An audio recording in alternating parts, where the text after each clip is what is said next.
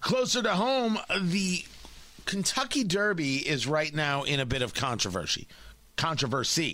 And this could change by the end of the day. But the winner of the Kentucky Derby was Medina Spirit. Trainer Bob Baffert, who now has 7 Kentucky Derby victories. But the horse tested positive on a drug test, which you may have never thought of as happened, but yeah, I guess it's possible to drug up the horse. The positive test was for an excessive amount of something called betamethasone, which is a steroid. It treats pain and inflammation in horses. So they're taking a look, and it's possible they will invalidate Medina Spirit. Mandaloun will be declared the winner. Now, if that happens, explain the people who collected on their bets for Medina Spirit.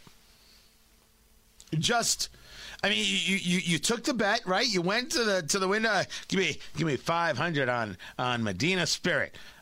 Baby needs a new pair of shoes. I assume there was a baby and shoes involved. And then you won. You're like, hot diggity dog. And you walked up to the window and said, hand me my winnings. I'm going to go down to the local pub and get me a sarsaparilla. I assume you also drink sarsaparilla when you're getting the baby shoes.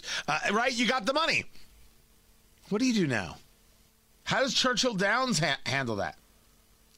I mean, they're going to keep Bob Baffert from running in the Kentucky Derby. Meanwhile, Medina Spirit is getting ready for the Preakness. I mean, this is a Triple Crown possibility. These things matter to people in the world of horse racing, to the equestrian-minded. I am very, very curious to see how this plays out.